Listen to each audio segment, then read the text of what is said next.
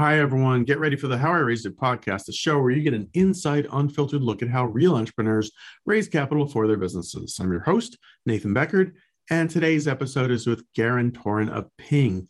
Garen shares some very interesting and specific tactics for how to crack into multiple angel investor groups at once. He also gives us a clever hack for meeting investors on Lunch Club. If you are tuning into this podcast to learn how to raise capital for your business, I've created a super valuable welcome package for you. It includes a list of 2,500 investors who don't require a warm intro, plus 200 questions that investors are going to ask you. This will really help you get prepared to rock your own fundraise. To get access to this, please leave us a nice review and comment in the iTunes store. Click all the stars and then email us at info@foundersuite.com, and I'll send that to you instantly. Last but not least, if you enjoy this conversation and think someone else would too, please share it with them and hit the subscribe button to get all our latest episodes. Thank you. Now sit back and enjoy the chat with Garen. Welcome to How I Raised It, the podcast that goes behind the scenes with entrepreneurs who've raised capital. We uncover the tips, tricks, and techniques they use to get investors to write a check. Strap in and turn it up. Hi, welcome to another episode of How I Raised It, produced by foundersuite.com. Today I have Garen Toren of Ping coming to us from Southampton, New York. How's it going there? Morning. It's going good. Thank you. Thank you for having me. Excellent. Now, Southampton, how far out is that kind of from Manhattan? Put that geographically. Yeah, I'm on the west side of Southampton on the Shinnecock Bay. So that's about an hour 40 from Manhattan. Got it. So you take your helicopter out there when you need to get out there? Landed right there in the bay. Perfect. Excellent. And how long have you been there? This is my second home. And so, of course, with COVID, it became my first home. So I guess we'll be heading back to the suburbs of New York, probably towards the end of this year, early next year. That's the current plan. But right now we've been enjoying this extended vacation on the beach for the last 18 months. Great. Well, what is Ping? The easiest way to answer Ping is to give you what we call internally here the Chris Sacca 5 questions. The first question is, what problem or opportunity are you solving for? And the answer is cost and death due to smartphone usage behind the wheel. How are we solving that? We have a voice platform with software-based driver coaching and telematics that lets the driver hear all their messages, email, and other notifications read aloud so that they don't need to touch their device. What's our unfair advantage? We're the only cross-platform solution. We have iOS, Android, Alexa, and we're busy rolling out Google Home shortly. We're also the only technology of its type to be approved by Apple. We have 4 patents granted and another 3 pending. How do we make money? We license our platform to enterprise drivers, right from the 18-wheeler fleets down to the Instacart driver. Anybody that is driving all day or driving as part of their job. So we make money from annual reoccurring enterprise licensing. And how big is the market? The market is 1 billion drivers globally. Got it. So Instacart or one of these, it would typically be fleet owners. I mean, we're not talking Ubers and Lyfts because those are their own independent. Uber, Lyft, and would actually be perfect partners for us because we would put our technology inside their driver app. So right now, if you're at the airport, you have the ability to text your Uber driver. Well, that Uber driver, the only way he can get your text is to read it. So actually, these companies are actually causing texting and driving through the design of their products. So if the Uber driver app, for example, had the Ping platform in it, not only could the driver hear the customer message read aloud, but he could also hear all messages from Uber themselves read aloud. For example, a change of location where they have to pick up a customer, a new customer. Right now, all notifications, as far as we know of, between these driver organizations and their drivers are done through the app. which the driver has to consume visually, which is very much what the distracted driving problem is all about. Yeah, very interesting. And there are thousands of examples like that. For example, a customer of ours has 320,000 gig economy drivers, and they are sending them custom notifications all day. Good. How long you guys been at this for? The concept came in late 2015, 2016, and really we got going full steam in 2017. Cool. Let's talk about raising money. How much have you guys raised and over how many rounds? Yeah, so we're in our first round, our seed round. It's a pretty standard Series C convertible note. And we've raised $1.9 million out of what is going to probably land up being a $2.5 million seed round. Interesting. So before we get into tactics, which I really want to get to, sure. Something you mentioned before the call is that you've sort of been raising this not as a discrete kind of 3 month, 6 month round, but sort of over almost a rolling type of raise. Tell us about that. Yeah, so my understanding of the typical founder is that they will decide to raise a particular amount of money in a 3 to 6 month period, and then they will stop fundraising and become totally operational until they need to raise their next round. We decided that we would follow a slightly different approach. Rather than fundraising and then not, we said, all right, we'll take a certain amount of our time. In my case, it's probably 3 to 4 hours a week at most. And we will just fundraise continuously until we're profitable, which should be middle of next year. So the 1.9 has been raised over a 2-year period, and the business has gained tremendous traction over those 2 years. So the first money in was at a 6.5 mil convertible note cap. The last money in is at a $15 million convertible note cap. So whilst it's all the same round, we've been raising anything from 50 to 150,000 a month for the last 2 years. And also the convertible notes are 2-year periods. So the people that the first money in, well, their note's going to converted at the end of last year, right? The people that came in a year later only convert at the end of this year, and so on. So by having a rolling round, we're able to maximize the value of the company when raising, which also then makes sure that myself and my co-founder are letting us the smallest amount of equity go as possible. Yeah, interesting.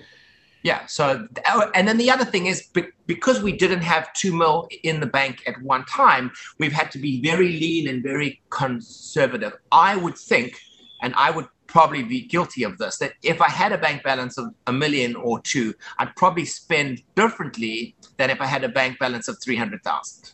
Sure. Yeah, for sure. Definitely.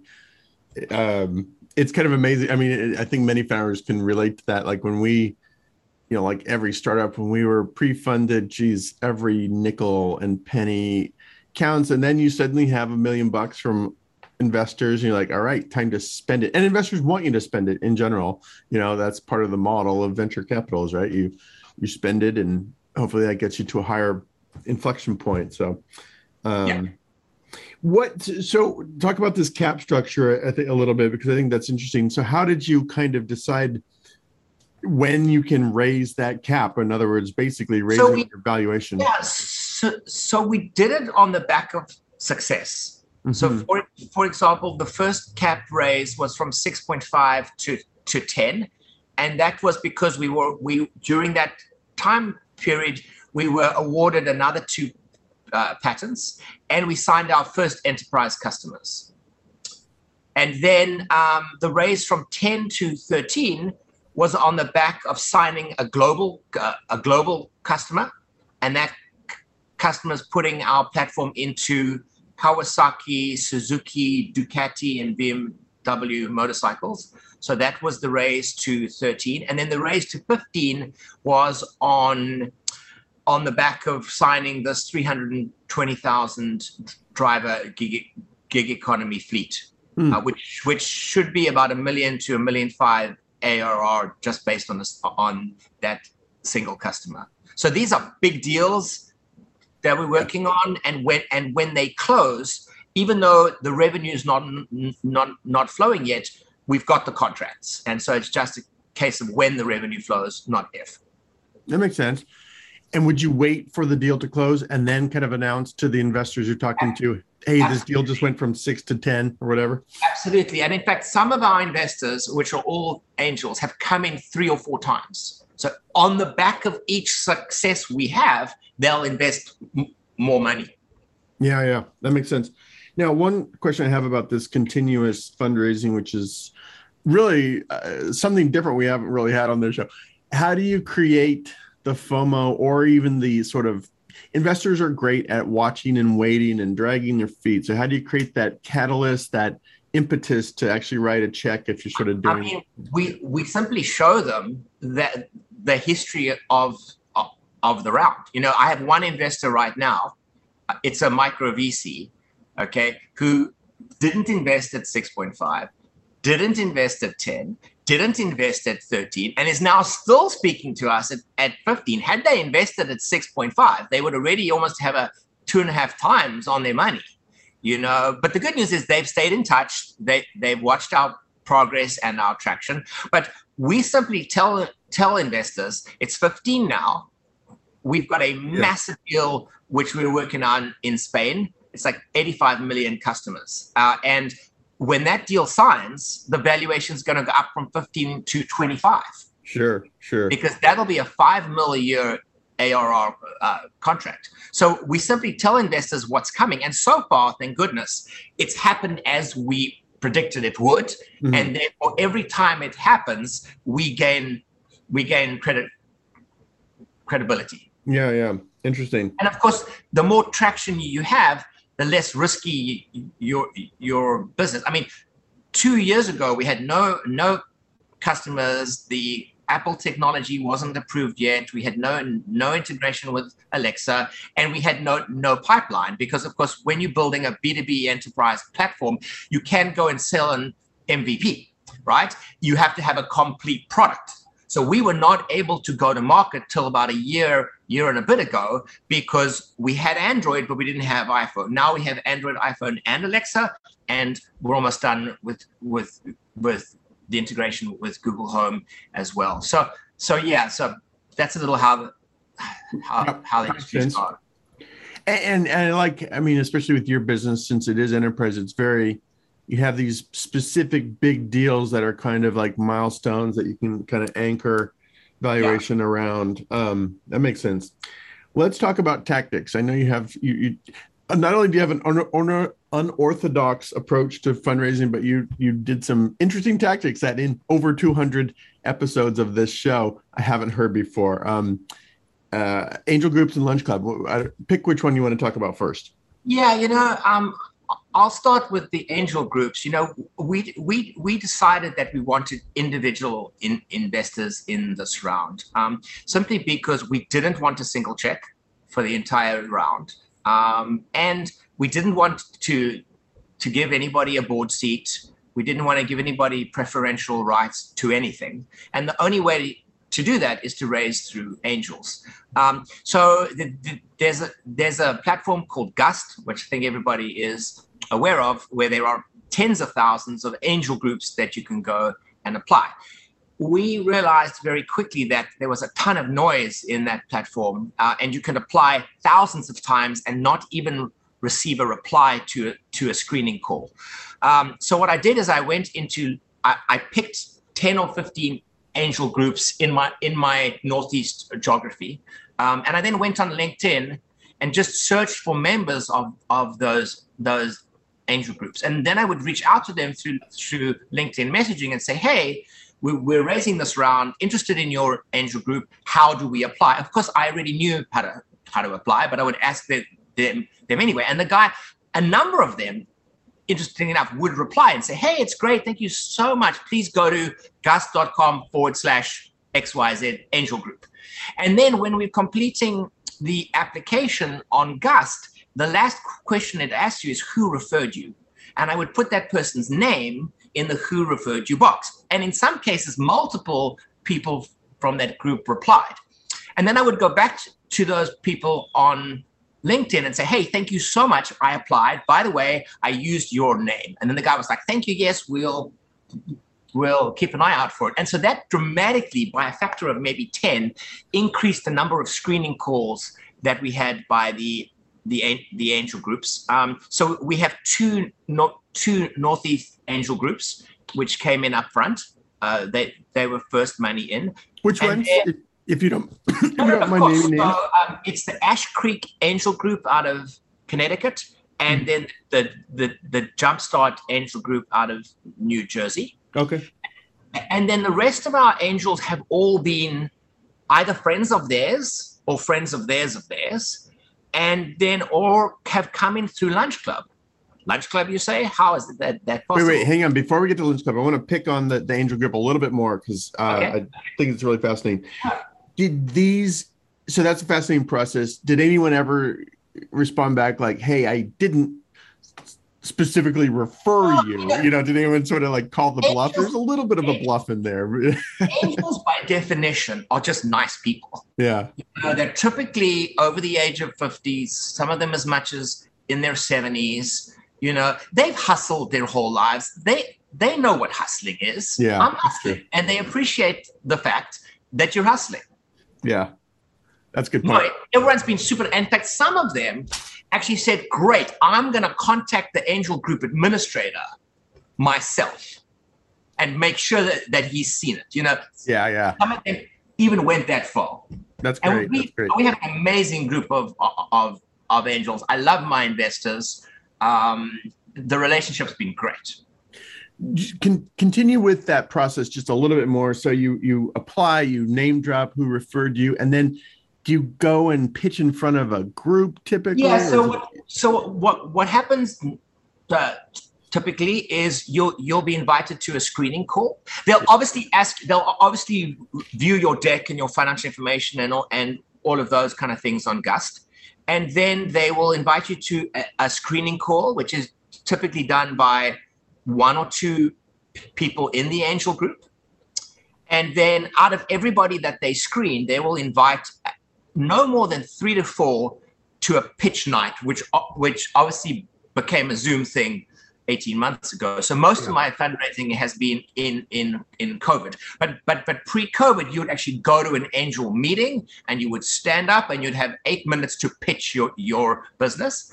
And probably 1 out of 10 angel groups that we got to pitch to landed up investing. But what happened, interestingly enough, is we did get a number of angels that invested outside of the group. So the group as a whole decided not to invest, but 1 or 2 individuals circled around on their own and said, hey, the group's not investing, but I would like to.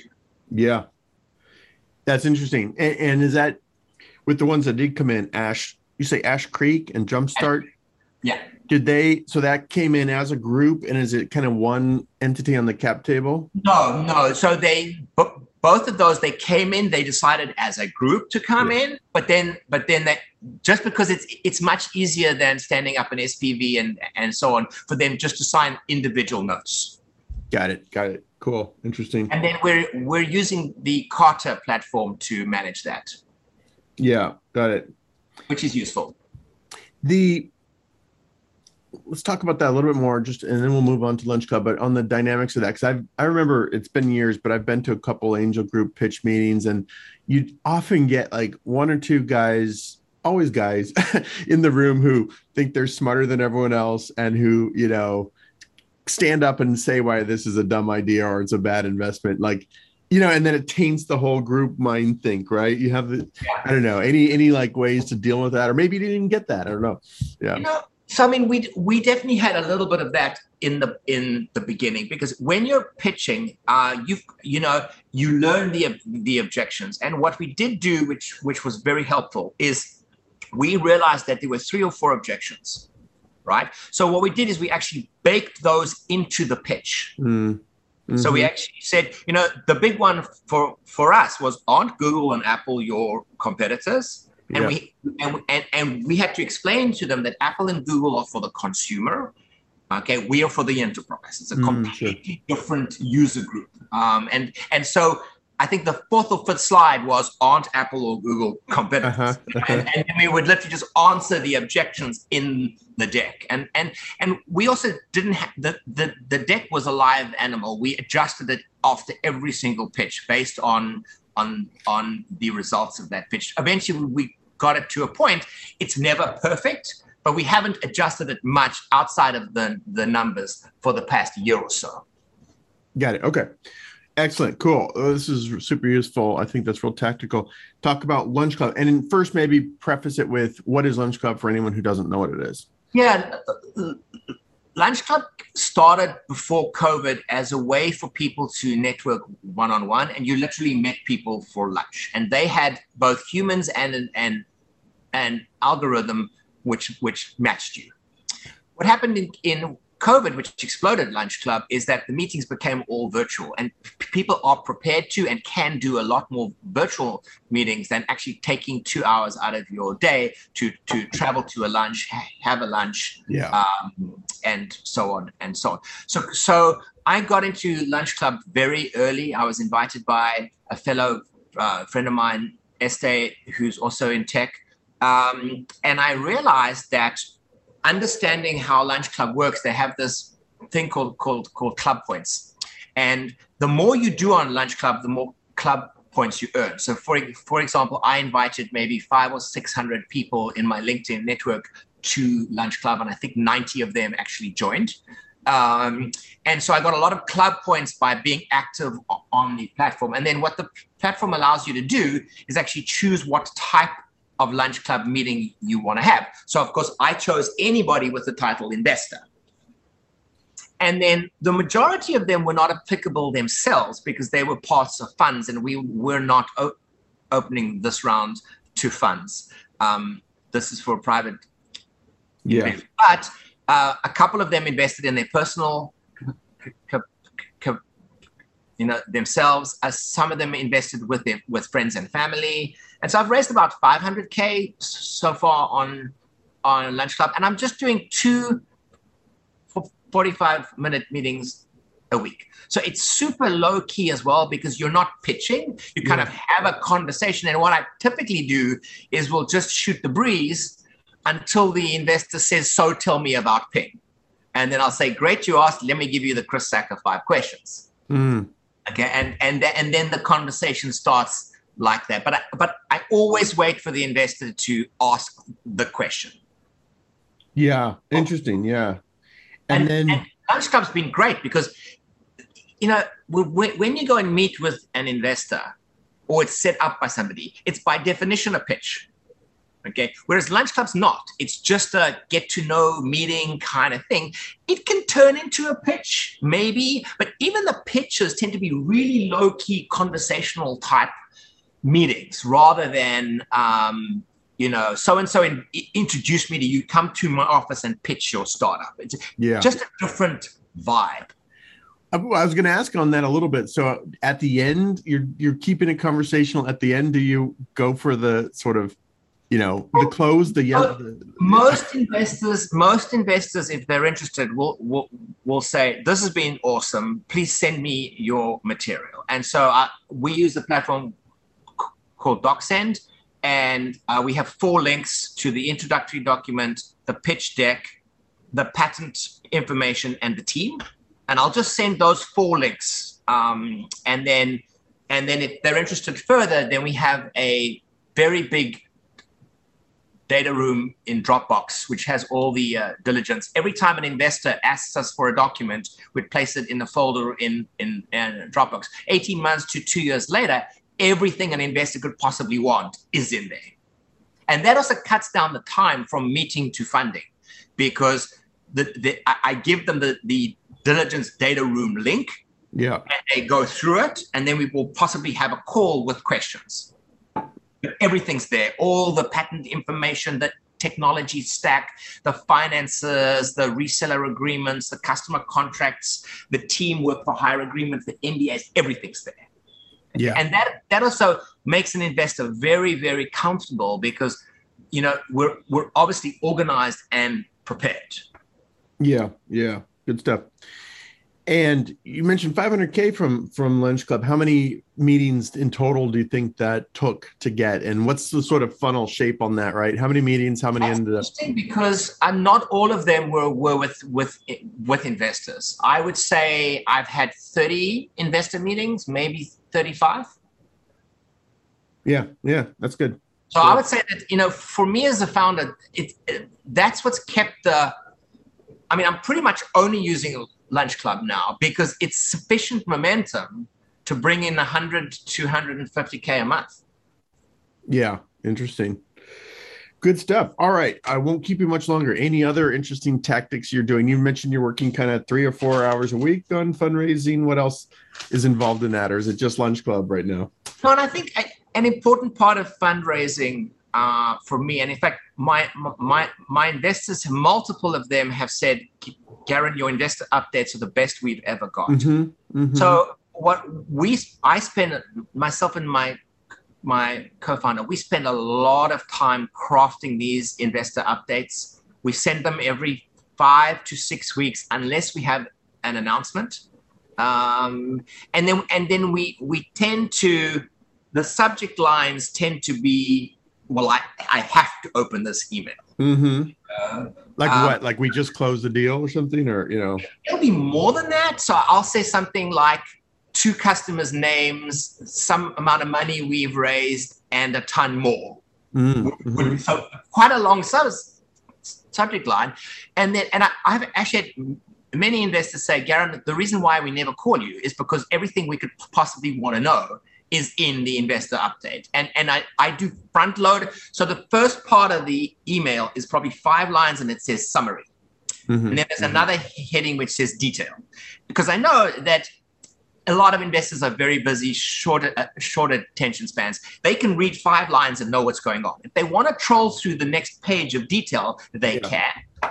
And also the other thing I do is anytime there's something important that I want to highlight, I'll put some type of a chart or graphic or image alongside, because if investors scanning an email, they're going to go straight to that image or chart or pie graph or whatever it might be. And then lastly, I would just say we've been vulnerable in our investor updates. If something's going wrong, we'll talk about the challenge. And lastly, we'll ask for help. We'll say, if you know of anybody that can help us with this particular, and investors really want to help, they'll go out of their way to try and find a person, open a door, look at their LinkedIn network. So I really, I know that there's the good, the bad, and the ugly. Our investor experience has been really, really positive so far. We're going into a Series A towards the middle to fourth quarter of next year. And we're going to be using Founder Suite to do that. So thank you to you. It's going to be very interesting to contrast the experience with angel investors versus funds. I'm excited about it, but it's going to be different. And also, we're very experienced entrepreneurs as well. We've had exits, so I think it's going to be more of a peer-to-peer conversation than a junior founder, pitching his startup to a VC. We'll definitely have to get you back on the show and contrast and hear about the contrast, what you did differently, how it was different. Yeah, I'm curious too, because I have almost no experience speaking with the funds, so it'll be interesting. Maybe I can find some hacks there as well. Well, go through the previous episodes of this show. There's hundreds of them, but yeah. Okay, that's good advice, actually. Weirdly enough, I didn't think of that. I'll do that. Quick question, then I'll let you go. Do you send the investor updates to prospective investors or just people who've written your check? So it goes out to the existing investors, but I do forward it to the 3 or 4 that I'm actively engaged with. Got it. Not somebody from the past who's turned us down, because that's past and I hate them. No, I'm joking. But the current 3 or 4 that are currently interested or doing diligence and so on. Yeah. Interesting. Excellent. All right. If people want to learn more about Ping, what's the best address to send them to? Yeah, so they go to pingloud.com, Pingloud, pingloud.com. I do always love getting LinkedIn connections. So hit me up on LinkedIn, linkedin.com/Garen Torren. Love meeting new people. And if there are any investors listening to the show, it's Garen@pingloud.com. We would welcome your angel investment. There we go. Good call to action there to close it out. So excellent. All right, Garen, thank you so much. This is good. This is really interesting stuff. These are some new tactics, which I love to discover, fresh tactics, fresh hacks. So this is great. Appreciate it. Enjoy the weekend there in Southampton, and we'll catch you later. Yeah, speak soon. Thanks, Nathan. Thanks, sir.